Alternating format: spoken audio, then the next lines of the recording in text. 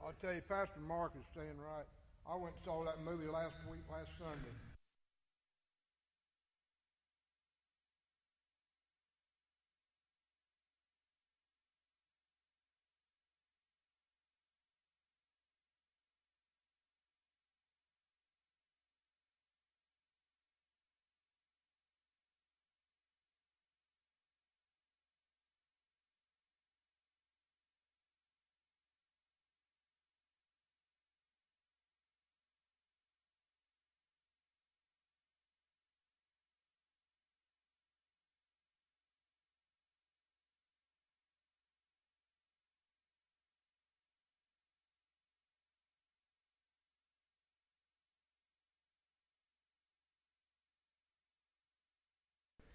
For those of you who don't know it, Wyoming is an extremely conservative state, but Jackson, whole Wyoming, and that whole area is extremely, extremely liberal.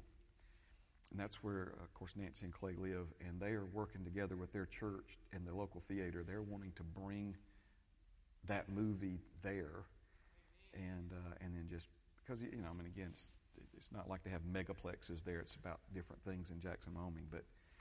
Anyway, I believe God's going to use it to touch a lot of people, but also to wake up the church. Amen. That's one of my prayers for that is that the church, and I think we are. I think the church is being awakened. Amen. Amen. Well, I'm glad you're here this morning. Thank you for being here. Thank you for joining us online. I've really got some things just burning in my heart this morning that I'm excited to present to you. Let's begin with Romans chapter 12 and verse 2. This has been one of our foundational verses, not just for our current study, but for most of the preaching that I've done over the last 2 decades. Romans 12 and 2 has been at the root of so much of what we do here from the pulpit and the classes and the different things that we teach and preach. And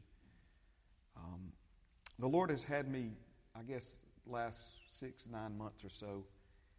He's redirected some of the things that I pray frequently for you and for the different men and women that I have opportunity to minister to.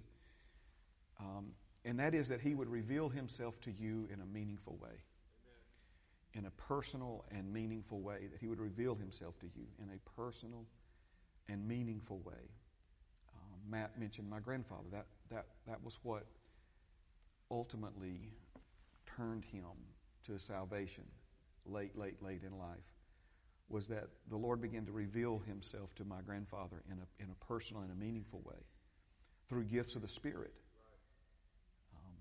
He'd lived in excruciating pain in his shoulder from a construction accident.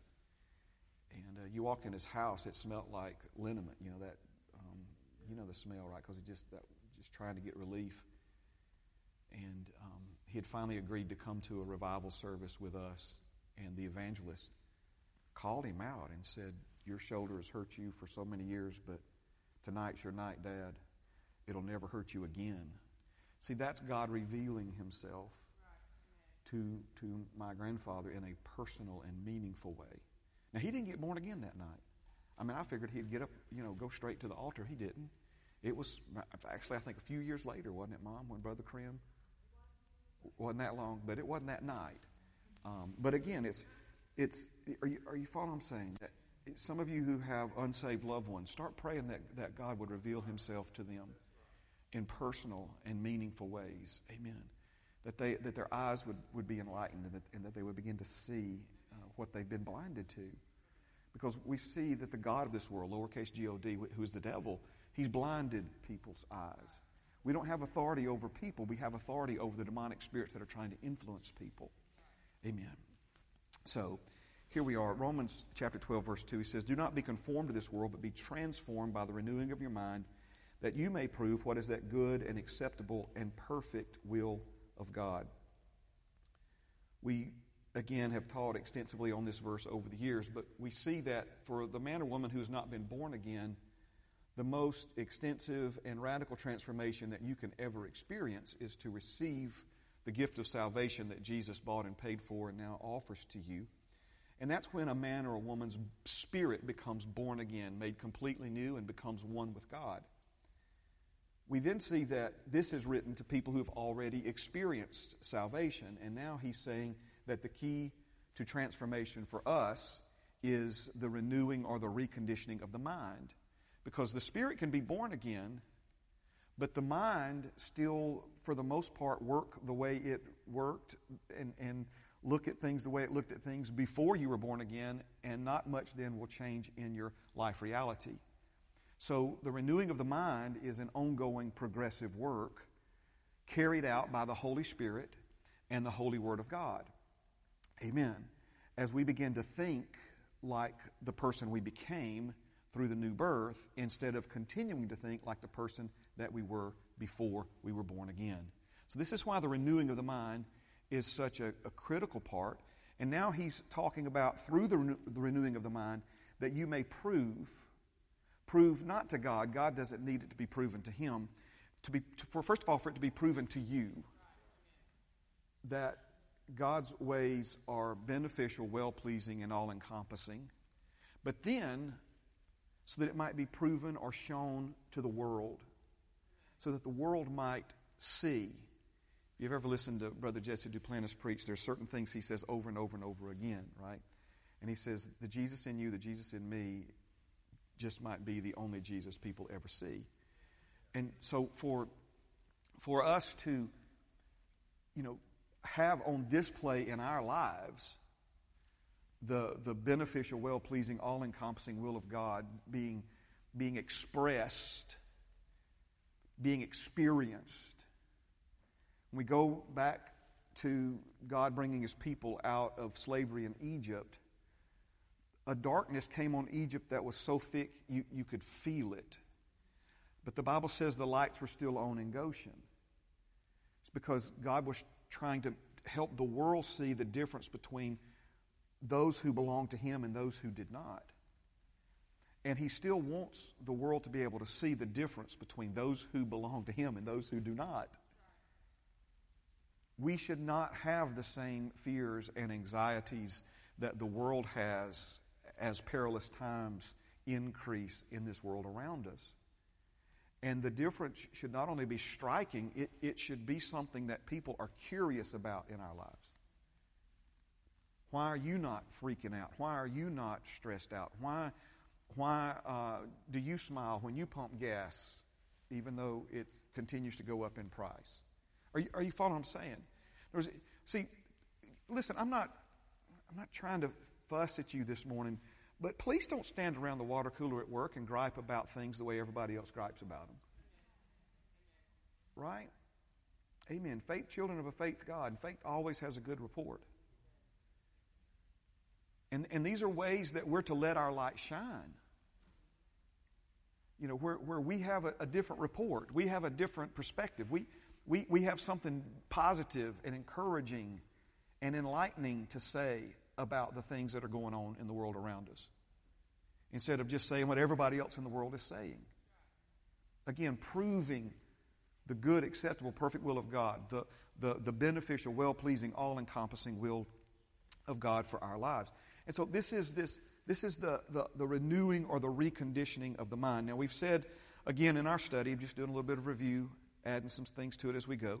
A reconditioned mind will always produce a transformed life. A reconditioned mind will always, not sometimes, always, every single time, cause and effect, will always produce a transformed life. So if there's areas of your life that you are in need of transformation, you want to see some positive change in your finances, some positive change in your marriage, some positive change in your children, some positive change in your efforts as a parent or as an employee or as an employer or whatever. The way to experience that kind of transformation begins with a reconditioned or a renewed mind. So many times we try to manipulate change. We look for 3 steps or just do this, and that's why so many different fads come and go in our world, is because we're looking for ways to change our lives outwardly without ever looking inwardly. And so a reconditioned mind will always produce a transformed life. Now, the word of the Lord came to us announcing His desire to produce a significant shift in our lives. And that's not just in our finances, because we were in the course of a study on giving and receiving that we're going to circle back around to. I don't know when, but we're going to circle back around to that. I know that in my heart. But the word of the Lord came again announcing His desire to produce a significant shift in our lives, and not just a significant shift in our finances, but in every area of our lives. And so a significant shift in our lives then requires a significant shift in our thinking. I want to develop that thought a little further this morning, because a significant shift in our lives will not happen, no matter how much we desire it, no matter how much we want it. A significant shift in our lives and our life reality, it will not happen unless and until a significant shift occurs in our thinking. When we say it requires it, that means it's not possible without it. Now, we've said that we have all experienced incremental increase in different areas in our lives, incremental improvement, incremental change. And while we are thankful for that, the word of the Lord to us is not incremental shift, not incremental change, but significant shift, significant change, where we're talking about bridging a major gap. We're talking about significant, again, increase in our finances, significant increase in our emotional well-being, significant increase in levels of peace and joy and effectiveness and victory and success and freedom. All of these different areas and aspects of our lives. And this is the word of the Lord for us. So we said that an incremental shift in our life experience occurs because of incremental changes in our thinking. I'm trying to help you see this. Sometimes we don't connect those two together. And, that to me is extremely important. I will often ask when I teach classes down at the Foundry, if your life is better today than it was 6 weeks ago. And just about everybody in the room will raise their hand. Then I ask them, do you know why? Because, see, if you don't know why things are better, are you following what I'm saying? There's a gentleman that made this statement. It's not a Bible verse, and I'm not even sure it's true, but it's interesting. He said the only thing worse than not making progress is making progress and not knowing how you made it. Well, I don't know if I agree with that, but still, there's something about understanding how we're making progress. And so even if it's incremental change, even if it's incremental improvement, it's because there has been incremental change in your thinking. As a man thinks in his heart, so is he. So to the extent your mind is renewed, to that same extent, your life reality will reflect that, and your experience and expression of life will change. So if an incremental shift occurs because of incremental changes in our thinking, then what will a significant shift in our thinking produce? I'm trying to encourage you. I'm trying to get you stirred up a little bit. If I could, don't. Sometimes I feel like I got to get loud and boisterous to stir you up. I'm just trying to, amen. Let the truth stir you up this morning. So again, if an incremental shift will produce, if an incremental change in our thinking will produce an incremental shift, then what would a significant shift in our thinking produce? It would produce a significant shift. Now, I'm trying to build up to a certain point, so just, again, please stay with me. I'm going to do this review as quickly as I can. But in the course of our study over the last couple of weeks, we've talked about how we experience the world. Remember now, how we experience the world. As long as we think, biblically the Bible teaches, as long as we think, understand, and speak like a child, we'll experience the world from a child's perspective. Galatians chapter 4 teaches us that as long as we think, understand, and speak like a child, we will live like a slave instead of the master we truly are. So now notice, we're talking about a shift from, Paul said, when I was a child, I thought as a child, understood as a child, I spoke as a child, but when I became a man, I put away childish things. So this is the biblical example that we've been looking to for what a significant shift actually looks like. You know there's a big difference between a child and a full-grown adult. And so we kind of go from, people develop over time, right? You incrementally go. I watch my children go from infants to toddlers to starting school, and next thing you know, they're adults, right? But it happened over a long period of time. The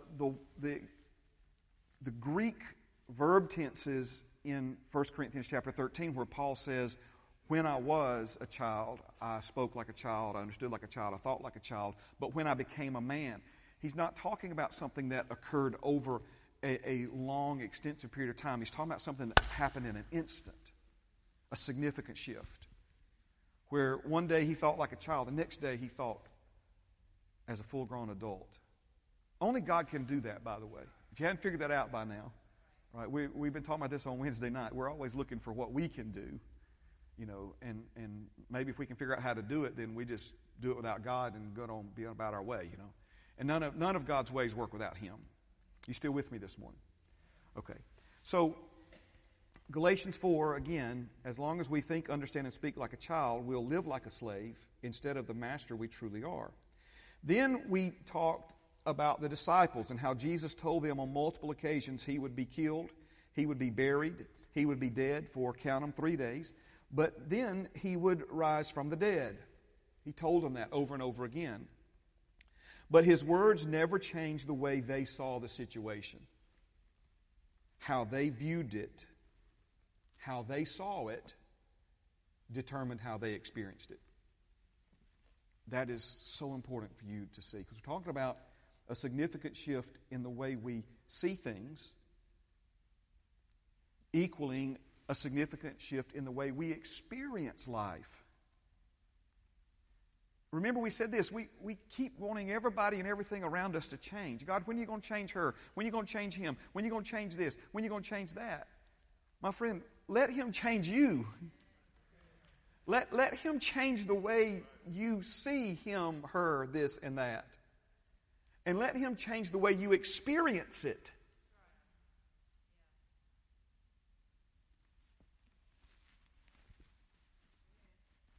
We want to change the world, and we can't put up with somebody cutting in front of us in line at the grocery store. You know what I'm saying? We're like, who do they think they are? Well, they opened that new register. They knew I was in this line before them. It's like, are you kidding me? Are you kidding me? Amen. How you experience it. That's what Father can... Oh my gosh, thank you, Lord Jesus, what a significant shift. So Jesus told them, and they heard Him. But His words never changed the way they saw the situation. How they viewed it then determined how they experienced it. So we asked the question last week, if they had looked at the situation based upon what Jesus said about it, their experience would have been completely different than the one they suffered through. How about this? Instead of hiding in fear for their lives, they would have thrown a 3-day watch party at the tomb. They could have been there.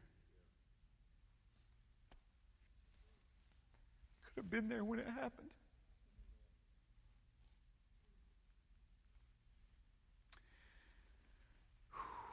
You say, why are you getting emotional, Pastor Mark? Because of all the things we've missed out on over the years, because we weren't where we were supposed to be when we were supposed to be there.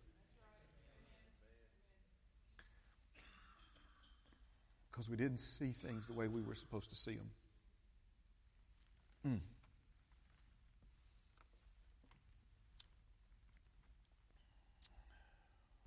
We also compared that to Abraham last week, right? And him having received Isaac raised from the dead in a figure. He perceived the situation completely different. And therefore experienced it completely different from the way a lot of people assume he did. I believe it's a tremendous insult to Abraham for preachers to stand in the pulpit and talk about how afraid he was when he went to offer Isaac. How he agonized over it and how he was in such fear. No. No. Remember, he had already received Isaac raised from the dead in a figure. That is what Jesus was trying to plant in the hearts of the disciples, for them to be able to see him raised from the dead before he ever went to the cross. For them to know how it was going to turn out before it ever got started. And did Jesus not say the Holy Spirit would show you things to come?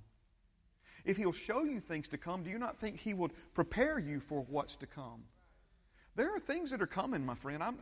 According to Jesus, I'm not a doomsday preacher. I'm not a woe is me preacher. But Jesus told us perilous times would come, and they would be like a woman in labor.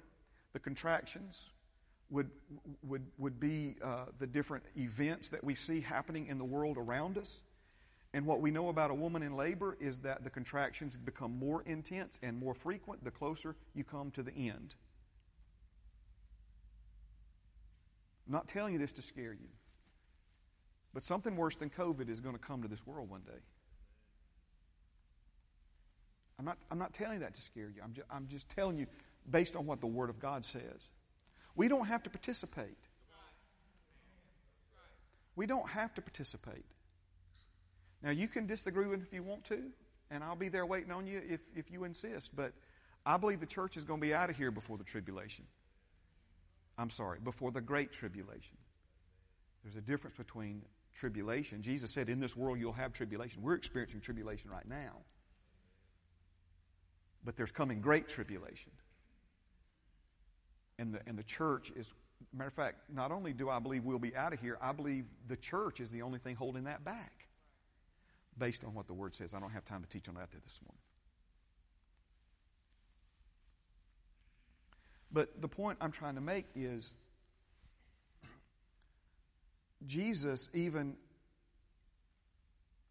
in the days while he was here upon the earth as a man, was trying to prepare you and me right now for the days that are ahead. How about this one? John 16:33. In this world you will have tribulation. Bummer, Jesus. No, but see, he didn't stop talking. But be of good cheer, because I've overcome the world. 1 John 4:4, we often say, greater is he who's in me than he who's in the world. That's the last part of the verse. The first part of the verse is this: you are of God, little children, and have overcome them. Not will overcome. You have overcome. Why can he say you have overcome something you haven't even faced yet? Why can he say you've already overcome something that you don't even know is coming yet? He says you've overcome it because he's overcome it and he's your victory. And greater is he who's in you than he who's in the world. But are we going to be like the disciples? And are we going to hole up in a dark room somewhere? Or are we going to let our light so shine before men that they see our good works and glorify our Father in heaven?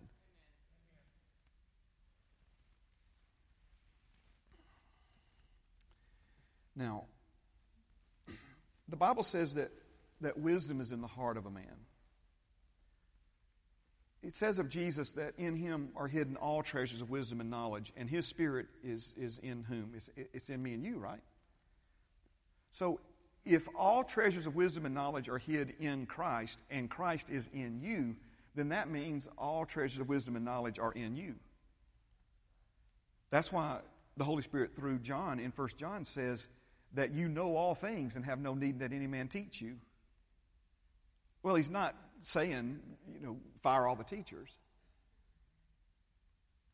My job, if we're going to just really be plain about it, is to come before you with something that the Holy Spirit is saying to all of us, and to help encourage and inspire and motivate you to focus in on some key themes and thoughts and scriptures and truths, so that the Holy Spirit, I'm not your teacher, the Holy Spirit is your teacher. Are you see what I'm saying? And so my prayer is that he uses me and any other man or woman that would stand in front of you to teach you, right? But that ultimately you recognize that he's the teacher. And so he says that wisdom is in you, and it has to be drawn out of you like water from a well. Right? In the same way that discipleship is not about becoming something you're not. Discipleship is about discovering who you became the day you became a new creation in Christ Jesus. So many times we look at discipleship as, let me go to these discipleship classes to become something like me. No. Amen. Remember what the Lord told me? He said that I was put on this earth as an author, and I would have been an author my whole life if I never wrote a single book. I was put on this earth as a pastor, and if I'd have done something with my life other than pastoring, I'd have lived my whole life and never pastored or never taught the Scriptures, but it's who He made me to be, right? So it's not about becoming, it's about discovering. And so I think it would help us if we looked at learning like that. Everything I'm telling you right now, you already know. You may not know that you know it, but you already know it. Come on now. I'm not telling you anything you don't know. And if I am yielded to the Holy Spirit correctly, the things that I'm saying out of my mouth to you right now are causing things on the inside of you to fire off. Something on the inside of you saying, yes, I don't even know what he's saying, but yes. Right? That's the Holy Spirit, the Spirit of truth, who's leading and guiding us into all truth. And there's a pathway. Amen. There's an order to these things. So again, the Bible says wisdom is in the heart of a man, and it must be drawn out. There are different ways that it's drawn out. What I'm doing right now is one of the ways of drawing it out. Counseling is one of the ways of drawing wisdom out of a person. I've actually done this before. Somebody sitting in front of my desk asking me questions that I knew they knew the answer to. I stood up, asked them to come sit in my chair. I went and sat in their chair. I said, now tell me what I'm about to tell you. Because they already knew. Matter of fact, if you listen to yourself, you are constantly saying what you need to do. Man, I need to lose a few pounds. Man, I need to, because you already know.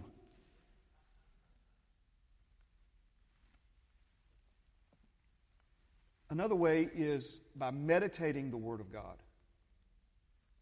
When you take a truth from the Scriptures and you begin to deeply meditate upon it, you begin to think into it, you begin to set your heart and mind, you begin to mutter it to yourself, you begin to ask the Lord questions about it. What that does, you start your thoughts in motion in a certain direction, and the Holy Spirit comes right alongside you, and He begins to guide your thoughts, and He begins to speak to you, and He begins to open up the Scriptures and the truth of the Scriptures to you. This is why the world has tried to steal meditation from the church and has tried to make the church think that if we meditate, we're practicing some kind of Eastern religion. Well, first of all, Jesus ministered in the East. The cradle of civilization is in the East. But we're not doing what the world does. The world's doing what we should be doing. Just meditating, muttering, deep thought on certain truths, pondering thoughts, questioning thoughts. And again, once we break beneath the surface, I heard Dr. Rick Renner explain it this way. He said it's like a scuba diver that goes backwards out of a boat. There's one point of entry into the water, but once he goes beneath the surface, it opens up a whole new world for him. And if you'll begin to meditate one verse like that, it's like plopping into the depths of God's wisdom, and now you use that one verse as an entry point, and now He begins to open up a whole world of understanding for you. Amen. You begin to see things differently. Now, throughout the course of this current leg of our journey together, where we've been talking about this significant shift, I've been searching for a word. And I don't know how to put that into English, but God is a word God, if you don't know that. Words are important. Words mean things. Words are so important, the Bible says that you will give an account one day for every idle word, every word that you spoke without any seemingly purpose or meaning behind it. So words are important. I'm not here to, we do almost a 2-hour class on words in discipleship class, but words are important to us and should be important to us because they're important to God. And words are containers that carry meaning. And there's a word that I'm just meditating, and I'll tell you where I settled, but I knew that it wasn't exactly what I was looking for, but is the word perceive. We've used that word perceive the last few times that we've been together. And perceive, by definition, is a combination of being aware of and at the same time conscious of. So you can be aware of something, but in the moment not be conscious of it. The disciples were aware that Jesus said he would die and 3 days later raise from the dead, but in the heat of the moment, they had lost consciousness. In other words, their consciousness, they weren't conscious of it, but instead they were conscious of his death. They were conscious of their grief. They were conscious of their sense of loss. They were conscious of their sense of regret.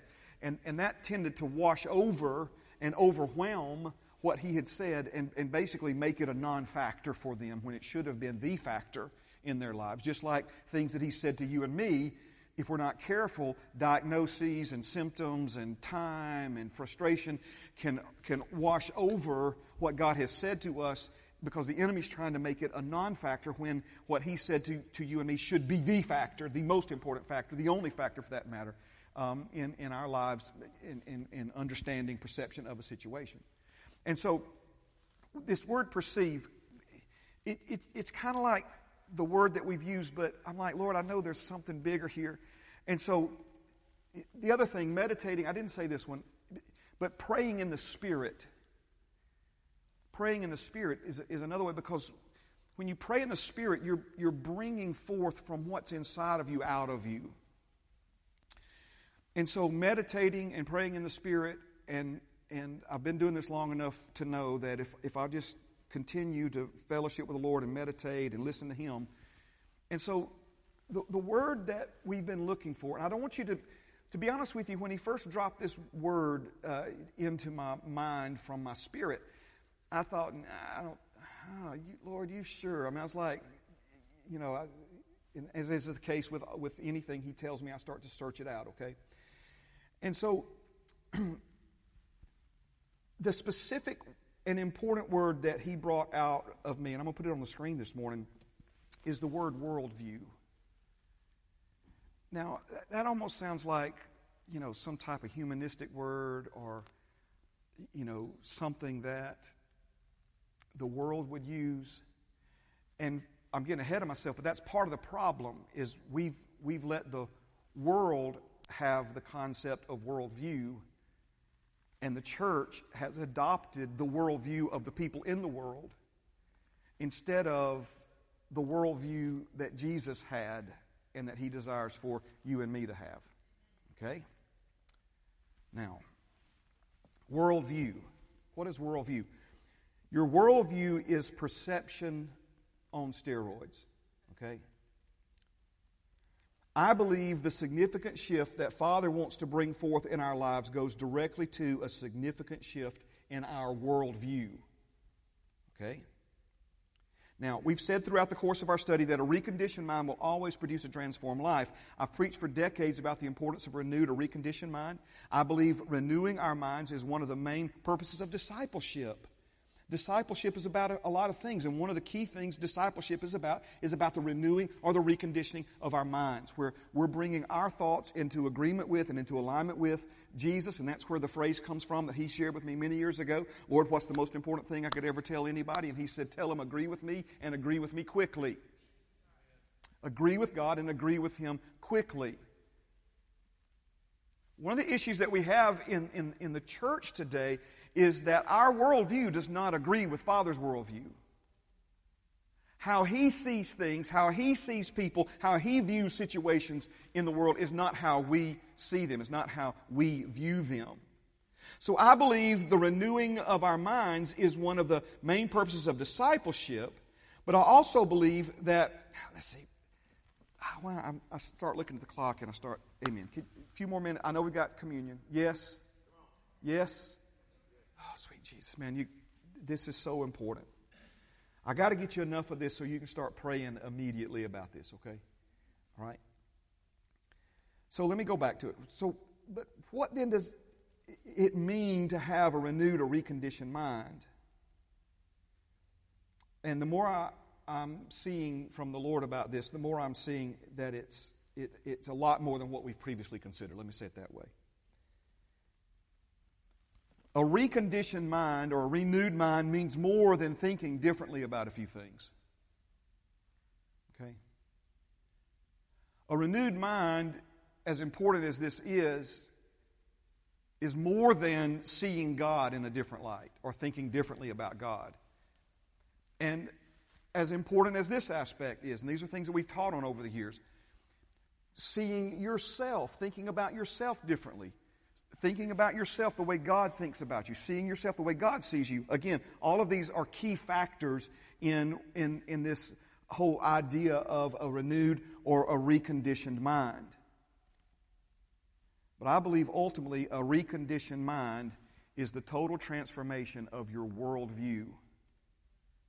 Okay? A total transformation of your worldview. So I pray that you're not turned off by the terminology. I was initially. Worldview is something we hear from the world more than from the church.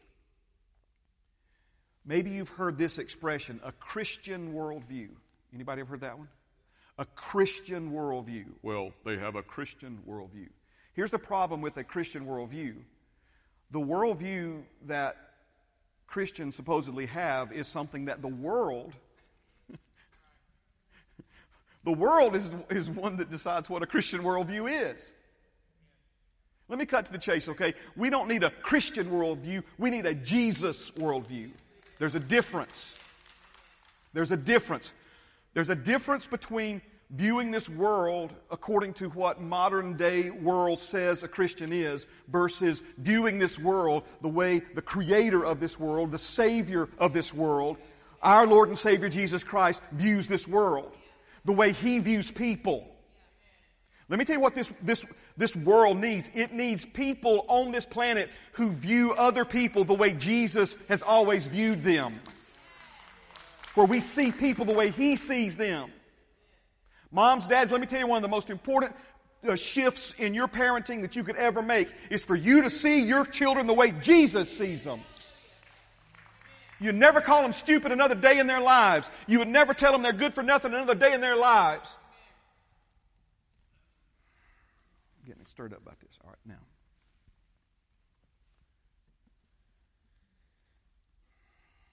We need a worldview that is shaped by the Word of God.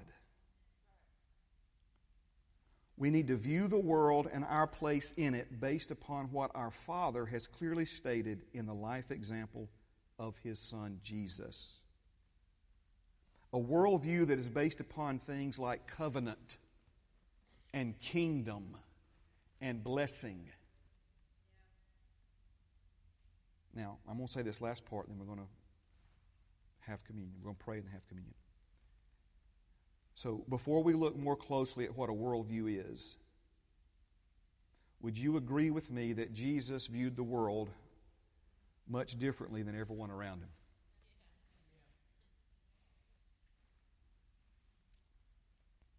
Would you agree that Jesus looked at people and situations in a different way than everyone else? Are you seeing this now? This is what we mean by worldview. It's simply put, your worldview is how you see the world. It's how you see your place in the world. What we're going to learn next week is that your worldview determines, it informs, doesn't just influence, it predetermines how you're going to think and how you're going to act in situations before they unfold in your life. That's how powerful your worldview is. It's based upon a lot of things. Your worldview is determined by a lot of things. It's determined by your experiences, by your upbringing. It's determined by... One of the things that was interesting to me as I was researching this is that your worldview is determined by the stories that you've heard and the stories that you've lived. That's why God tells stories. It's true stories, but He tells stories because stories are engaging, they draw you in, they're impactful, but He wants His stories to shape your worldview, not the world's stories.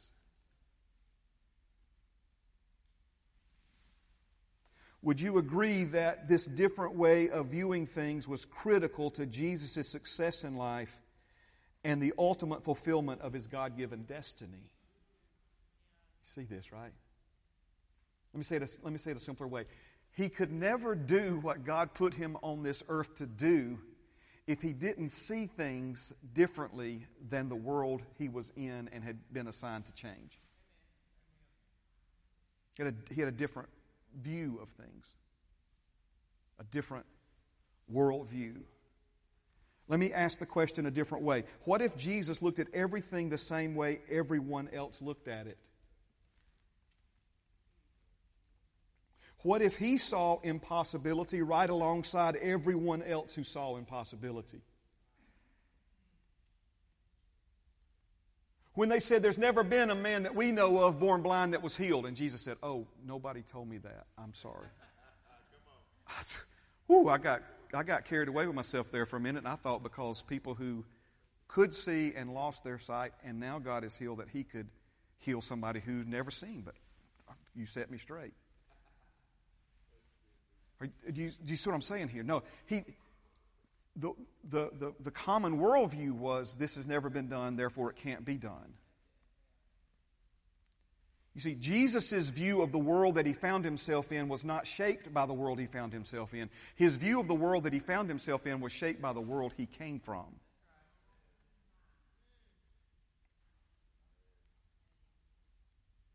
Now here's the thing. Here's the crux of the Jesus revolution. Are you ready? The only way the body of Christ is ever going to do in this world what we've been left here to do is if we start seeing this world the way Jesus sees it. If we allow him to help us look at this world the way he looks at it. Are you following what I'm saying? One of the things that we've been, and it's been a theme for weeks now on Wednesday night, is this tendency that we have to substitute one thing in place for another. When we don't quite have this figured out, or we think it requires too much of us, we start looking for a shortcut or something we can compensate. Or, we've been looking at different things that we have weak and wavering faith, and so we try to compensate this or that, but to make up for it, and somehow let God, because we've done it. Look at what we've done, And I think, the church.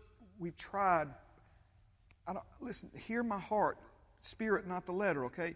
We've tried all kinds of programs and games and gimmicks and religion and preying on people's sense of guilt. And, this whole gambit of different things that the church has tried over the years to make a mark, to make an impact on this world. Things that Jesus never told the church to do. But all of those things are substitutes for what the world is really hungry for and looking for, and that's the real Jesus. And he's made it so, and he desires for them to see him in you. Amen. Father, thank you for what you're saying to us and the challenges, Lord, that you are presenting to us, Lord, the dilemma that you want to help each one of us break out of and overcome. And Father, I thank you for blessing and for imparting, Lord, and through your word and through the Holy Spirit, enabling each person listening to me right now to have a Jesus worldview. Father, that his story is our story. Lord, that his experiences become our experiences. That, Lord, his upbringing, his origin become our origin. Lord, that we see ourselves as men and women born of the Spirit, born from above, born of the incorruptible seed of the Word of God, filled with the Spirit, made right with you and right standing with you, having an open line of communication with you, Father, where you're telling us what to say and what to do, where to go and who to speak to, and, Lord, who to heal and who to cast demons out of. Lord, all of these things, Father, that we just look at Jesus and tend to write off as, well, that's just Jesus being Jesus, without ever understanding that beneath all of those thoughts and all of those actions was a view of humanity and a view of this world and a view of his place in this world, his role in this world. Father, that each one of us each one of us needs to see and see more clearly. Father, I thank you for what you're doing in our church, in our church family. I thank you for what you're doing, Lord, in our communities. Lord, I thank you for what you're doing, Lord, in this country and even around the world. Father, I thank you that a great awakening is being stirred. And I believe, Father, that like the judgment that is to come, it's beginning in the house of God, but it's not going to be contained within any building. And I thank you, Father, for, Lord, the day where we will see nations come to you. Nations come to you. In Jesus' name, amen and amen. I'm going to ask our Matt and Vanessa and Daniel to come. If the men who will be serving communion, if they will come, I appreciate your patience this morning and endurance. Amen. As they